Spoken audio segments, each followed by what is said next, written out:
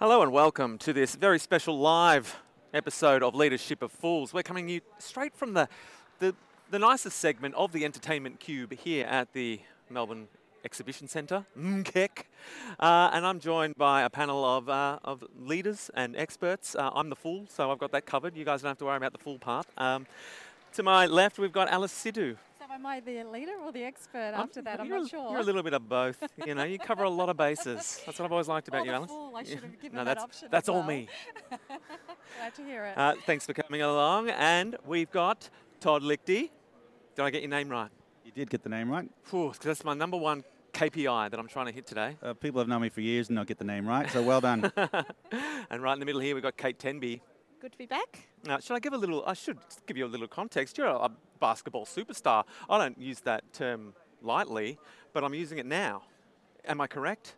You don't have to big up yourself. But Days gone by, Yeah. 30 years ago maybe. I was drafted 15th in the 89 draft, NBA draft, so if that's classified as superstardom, then I'll take it. I believe take it it. is. Yeah, We'll take it. absolutely. Kate Tenby, you've got a resume as long as, think of like a Christmas list of Santa. It's longer than that. You've been on Australian Survivor back in the day, and you've moved on. That's in the past.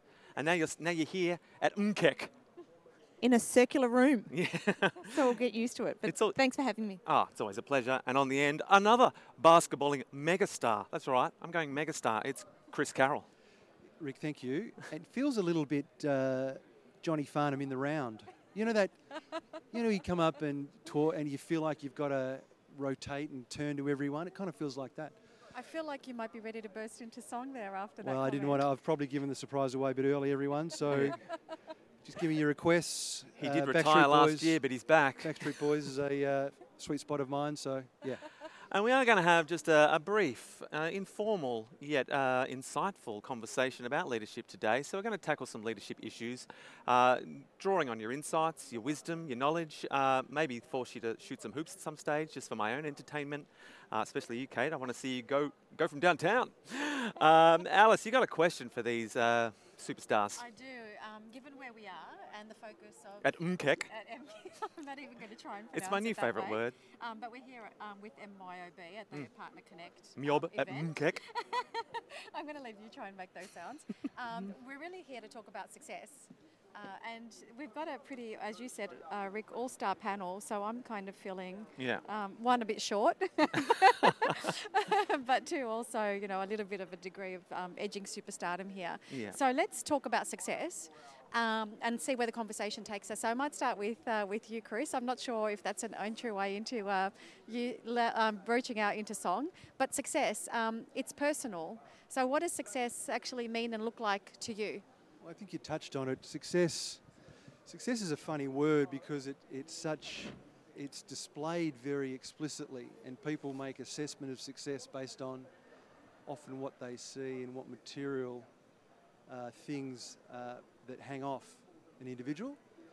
Whereas, I think a deeper thought about success is often about the internal definition of things that what I might do broader than material that represent progress. So success is, I think, obviously determined individually, but the trap with success is having it, under one single dimension. And a lot of people, and success is very obvious, and obviously failure is also obvious. But, what I'd like to get to in this conversation is sort of like a repointing of people's understanding of what success is, more into the drivers or the things upstream to outcomes of whereas, success lives in a range of places. We just don't often call those out or recognise them as often as we do the big showy stuff. It's easy to get caught up in the things that are, as you said, obvious. Kate, from your perspective, you've had a pretty diverse career, lots of different experience. Probably not, we didn't use super or mega in front of what you've done, but that doesn't diminish it, which is, to Chris's point, in fact, it's just different. Does that change your perspective of what success looks like or means to you? I actually think the interesting thing about success is when you are younger, it feels like it's achieving the outcome, it's shooting the goal or whatever that outcome is, and often it is publicly recognised. But I think over time, your definition of success is deeper, and it's really, to Chris's comment, that it's how do you feel within yourself, and in fact the outcome, and that may not be, it may look successful on the outside, but actually what is it that you've achieved internally? From that, if you have achieved great success professionally or personally, how you have defined it, not how the external market has defined it, you will be a stronger and happier person. Just got to start gauging your internal success metrics, don't you? That's what we're all trying to do. Oh, I've thought of the phrase for you now. You're a corporate colossus. There you go. Oh, I like that. Yeah. Colossus. I like that. Corporate I colossus. knew you were thinking about something and not success. Yeah, I haven't listened to a word you've said. I've been thinking, what's the right phrase for Kate Tenby? I like the alliteration there too. It's- Corporate Colossus Kate. It's one of my favourite things. Thanks. So it's taking that time to break it down and that personal reflection about what it means. And it's different for a lot of people. So Todd, your career has been very public in terms of the NBA component of it, at least. Has your view of success changed from when you were playing versus where you are now? And if so, how? Yeah, it certainly has. I remember back my second or third year of university in the U.S. at Stanford in the Bay Area, and Kevin Johnson, who became a Hall of Fame NBA player. I think he's a Hall of Fame player by now. A very good player, played at Cal, and he was the 7th pick drafted sort of 2 years before me. And when I remember him signing, and he signed for $500,000 a year back in '87, and I said, that's my goal next. So I'm going to shoot for that, right? And I think, and ironically, I was the 15th pick, and I got the same sort of money. So I signed a 5-year contract, and it got me off to a nice start in life. I guess the problem is you think it's going to last forever. And I think professional sport, especially when you're looking at sort of AFL level now, which financially is probably worse. You know, the pay isn't as great as it was when I started in the NBA in '89 still. So I think the trap is that these players think they're living the dream, making in a lower level $200,000 or $300,000 a year, which isn't bad at all. Half of it goes to taxes. They wake up one day, 30 or 35 years old, and Spent? their mates. So old. Well, their mates that have started in a real estate agency out of high school, from the bottom, are now running the place and killing it, and they haven't thought about the next 50 years of their life. Got to get into the sport of real estate. That's where the So- money is. I think, unfortunately, media, most people equate success with financial success, and it's much broader than that. The days I feel good about going home from work are the days I feel productive, and productive in the sense of getting out, meeting people, making a sales call, genuinely believing in the products I'm selling, and genuinely believing that I'm helping people I'm selling to, even though we're making money doing it. And the days I don't feel so great is when I'm sitting in the office doing paperwork, which is progress, but I don't feel like I'm getting anywhere. So unfortunately, I think there's a lot more to success than just financial success, but that's what everyone needs to focus on. I know if I'm letting my son down, I don't feel very good about myself. There's a lot of conversation around things like purpose and value creation and value delivery as individuals, things that drive us that you've just touched on, Todd. It seems all of you are talking about a perspective that is that success is more than financially driven, which we kind of all get to. So I'm just interested from any one of you, Kate. Maybe you can start next again. Picking up that point. At what point in your career or life do you actually start making that transition away from the view that success is financial? And is there a trigger, or is it just an evolution? For me, and having a career that spanned both in Australia and then working in Toronto and then working in New York for many years and coming back, you are sort of focused on the next thing. So there isn't that too much time of reflection because it's the next goal. I actually think it's having children for me as a woman, because you have to make the choice to leave work. And then also all of a sudden that wheel that you're on, you're actually stepping right off it. So I think that was for me the grounding time to think, actually, what values do I want to live by and what's important to me? And from that moment is when I started working, not full-time, flexibly, and really focused on the input and believing, a bit like you pointed out on the NBA, where you were going to list, the outcome would come but I had no model for that outcome because there was no other women around. But I just believed if I lived by my values, and that is actually my children and being there for them, as well as input from the work perspective, the outcome would come. So I think that for me, that was a transition. It's got switching from pursuing success to having to model success for someone else makes you evaluate what success means to you. Kids will do that to you every time. A shift of priorities as well in terms of things that are important. Did you have a similar epiphany? Yeah, it's interesting. I was talking moment? to my wife Simone this morning about this, and she made this point around the phases of accumulation followed by the consolidation. And the accumulation part is that you know, either out of high school into university or college and trying to climb the corporate ladder or whatever field you've chosen, and that's when you're really chasing the success, and you really look for those very obvious waypoints. What does my first car look like? Do I have enough deposit for a house? Where do we go on holidays?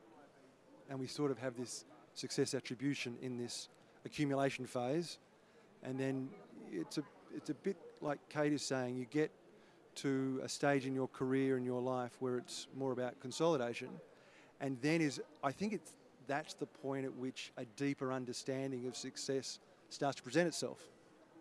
And then you figure out that was good then, but I'm now at a phase of life and career that says I probably just need to go a little bit deeper and back to purpose and values and family, raising kids, making sure that they have the success that you hope for.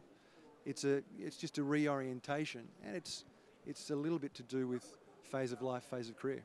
You have to deep dive for success. Instead of snorkeling in a shallow pool of success, you've got to go Shallow right down to the bottom. A shallow pool in Mykonos. Yeah. I think I was going to say it depends where you're Yeah. where you're snorkeling. That's true. I've been snorkeling in all the wrong places. You have to. I think you need to get to the Greek islands pronto. You guys with your secret snorkeling spots, always rubbing my face in it. Which actually leads me to a comment. I'm going to throw this out and discuss.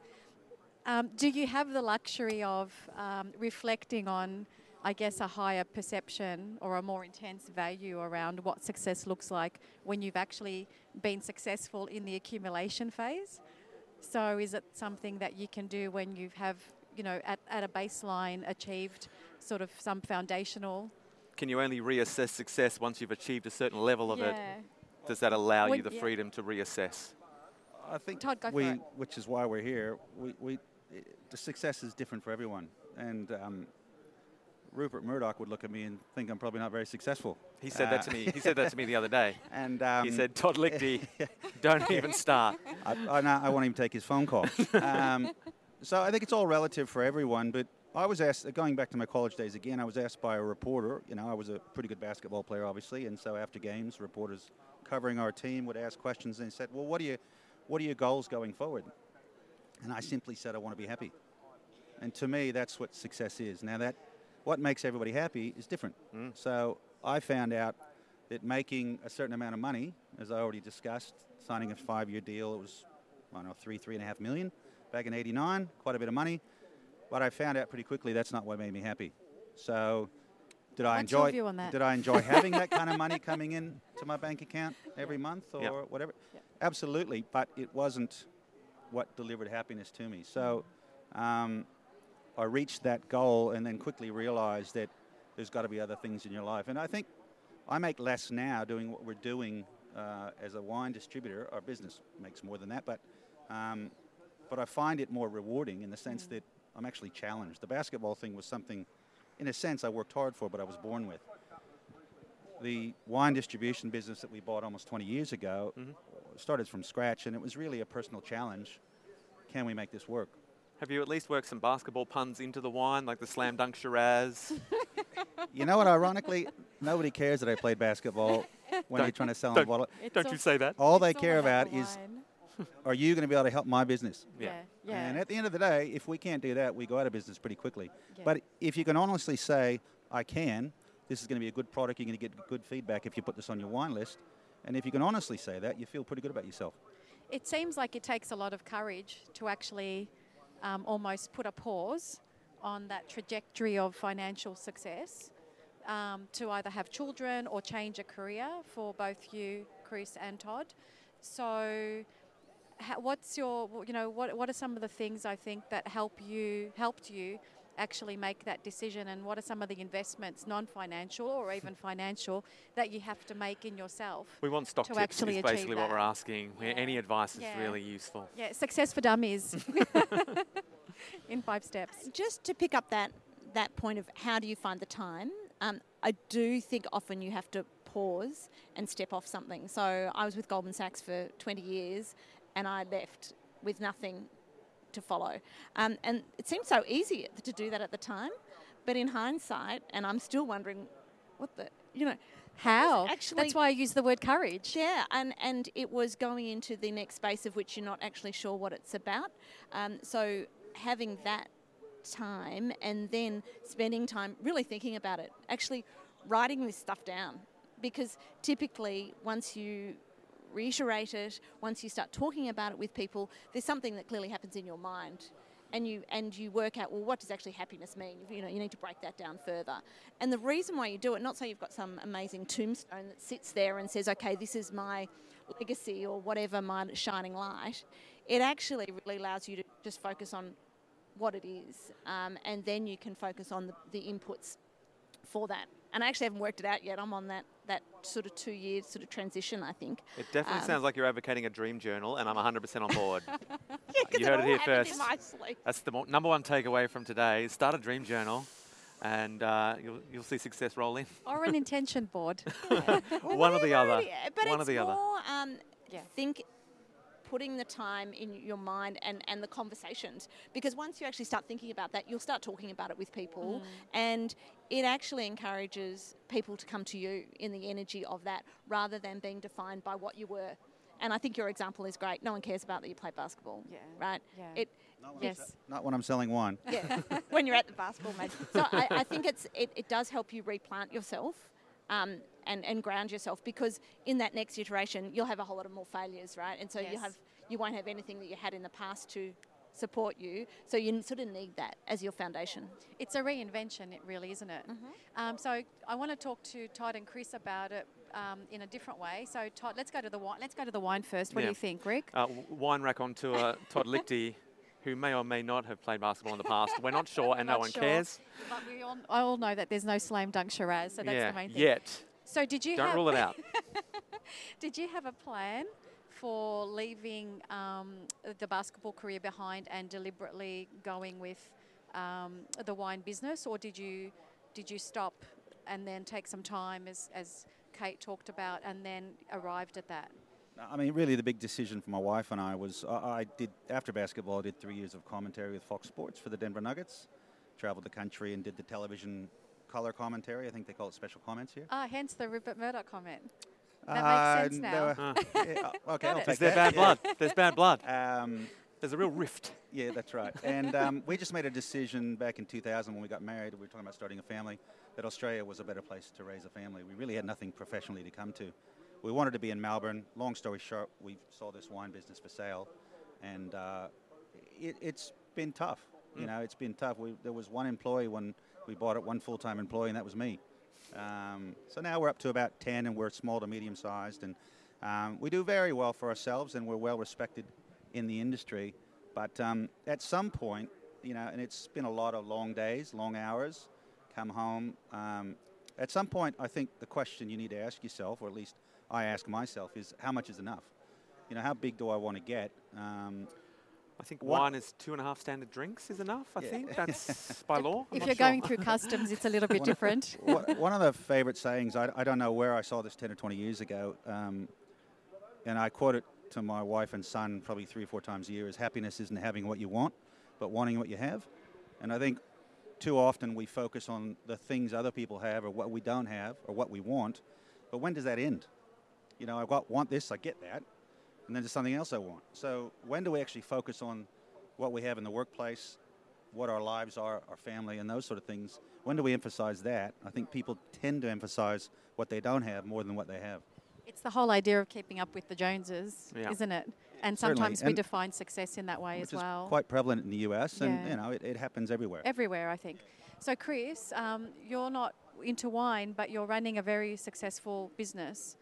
which you can both plug if you want to. No, I wouldn't do that. So Wouldn't be that crass. I wanted to, but you're actually doing something that's quite different from playing basketball. So did you have a view, and how has that view changed given what you're doing now? Yeah, so my time in the National Basketball League was a little bit different to the National Basketball Association. So, and I think the obvious difference is Todd spoke about multi-million dollar multi-year contracts. I had the similarity is we both had a multi-year contract. Let's just say that. You both played a ball with a game. No, a game with a ball. We both actually played for the same club. When I played Perth Wildcats, and when Todd left the NBA, he came out and played. So we actually played in the same club. We didn't play together. Back to your question, did I think when I was playing basketball that my dream was to be the CEO of an audiology business? Probably not. I think when I reflect on the thing that I'm most pleased about was whilst I was playing was continuing to study. And I think that made a difference for me. And Todd kind of touched on it a bit earlier, is that when the money stops, not that obviously I had the money that was life defining. It feels like I'm talking a lot about the money, but I'm okay about it. He has been throwing the NBA river of money in your face this whole time. Money's not important. It really isn't, Chris. Say be honest and genuine, did we not? No, I like it. Chris needs to be taken down a peg or two. Yes. He normally comes on the podcast and he's just talking about his NBL cash. But now he's gone down a peg and I'm loving it. I've been found out a bit here. There's plenty of NBA players that would look down on the amount of cash I made. Don't worry about that. So always somebody bigger. Yeah, so I think I was always pleased that I took the time to study. I had some time at the AIS on scholarship there, and not a lot of the guys on the team were studying as well as playing there at the AIS, and I continued to study through the Perth Wildcat years, and I always kind of had a sense that I had a sort of a business DNA, and spent time in media and then health insurance and now in audiology. It's been probably evolutionary for me, so but I do think a lot of the things that I learned playing professional sports at that time, still come up today. The team ethos, the rewarding the inputs, less so the outputs, etc., etc. So I think I look back now and I'm very, very pleased with the smooth transition out of sports into professional life. But it took a little bit of planning. So what are some of the things that you thought about when you were doing that planning? It's a great question because at that planning I was in the mid-20s. Yeah. All he knew was that he didn't like wine and he went from there. He's Yeah. like, anything outside the wine industry is open slather. Exactly. Todd had cornered that, you mean? I think interesting for me, it was you had to, when you were leaving a sports career and starting out on a sort of like a corporate life, you probably needed to reframe your thinking about what success is. And I remember my first jobs were as junior as any job could be, and having played sport to a semi-decent level, and then having to sort of consolidate and step back a little bit and get on a new sort of stream. I know some guys find that tough and they don't really want to take steps backwards to ultimately go forward. So you've got to sort of swallow your pride a bit and sort of why shouldn't I start at the bottom, kind of, because it's where everyone starts. So I'm going to have to do that. And from that, a lot of things I learned in sport I've just sort of carried with me, and it's worked out all right so far. How big a factor is ego in I guess to the question around maybe Which one of us looks like we have the biggest? I think Maybe they'll be the best one to answer that. Size of contract and ego sort of move together, so it's probably top. Because part of it is, being able to separate yourself, as you said earlier, Todd, from things that you have or what someone else has that you aspire to. So, Chris, obviously, the NBA salaries aside, you talked about just a minute ago being able to say, I'm going to do the job for the job's sake. Yep. So was that a difficult thing for you to do coming out of perhaps professional sport? Yeah, with professional sports is such an artificial environment. And, you know, there's a lot of talk now about, are we doing enough for people that are currently in professional sports who very quickly fall out of it? Because the drop away currently for people who are doing professional and semi-professional, it's a big drop. And so they're now going a little bit upstream that says, okay, what can people start doing now? So the biggest transition is a mental transition. You know, I think it's actually recognition, and you touched on it, that it is an artificial world, and it lasts for 5-10 years if you're lucky. If you recognize that early, you're ready to prepare for the rest of your life, and you can integrate. But it's a whole other podcast, really. I could go on and on about this topic, because I think we'll just go take over another segment of the Entertainment Cube, and we'll do the follow-up podcast. Absolutely. I think I mentioned earlier that I think professional sport can be a real trap. Yeah. And for some of the reasons you just touched on.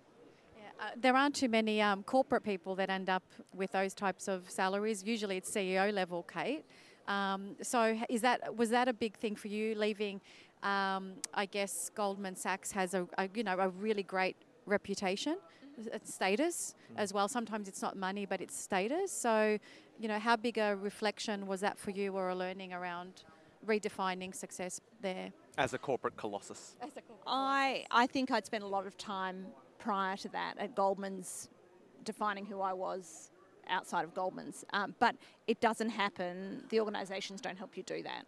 So you become everything about those large organisations or even small organisations. It's actually moving outside that and doing things outside so you can build up your not only skill base but your definition of who you are.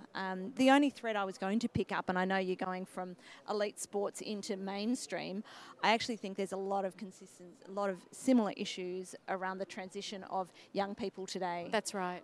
You know, all of this definition around what success looks like is on the social media. The idea that we have too many people being overeducated now, and then the ability to try and get a job and be resilient enough to get a job.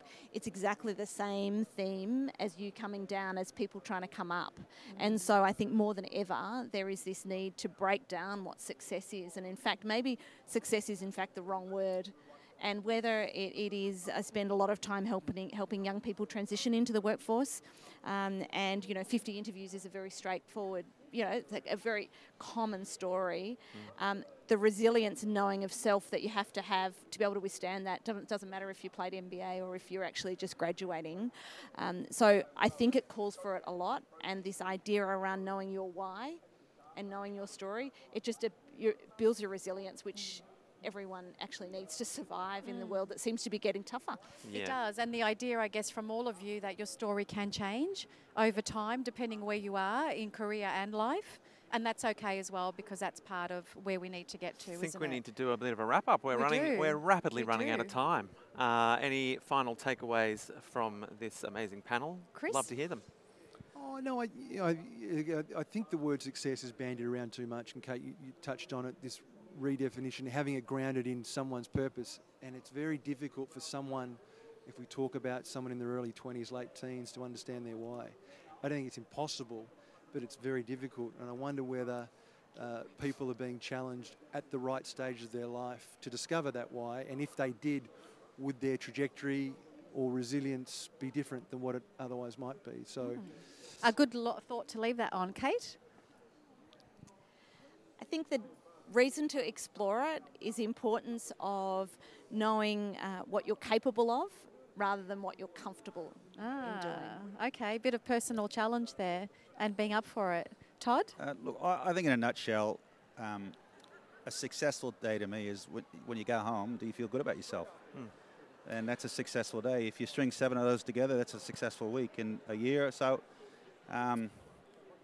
I think you've got to feel good about what you do and what you've done during the day for that to be a successful day. When I sit down at the end of a long day with a glass of Slam Dunk Shiraz, I always feel pretty good about myself. You're not going to let that one go, are you? It's $1 million idea.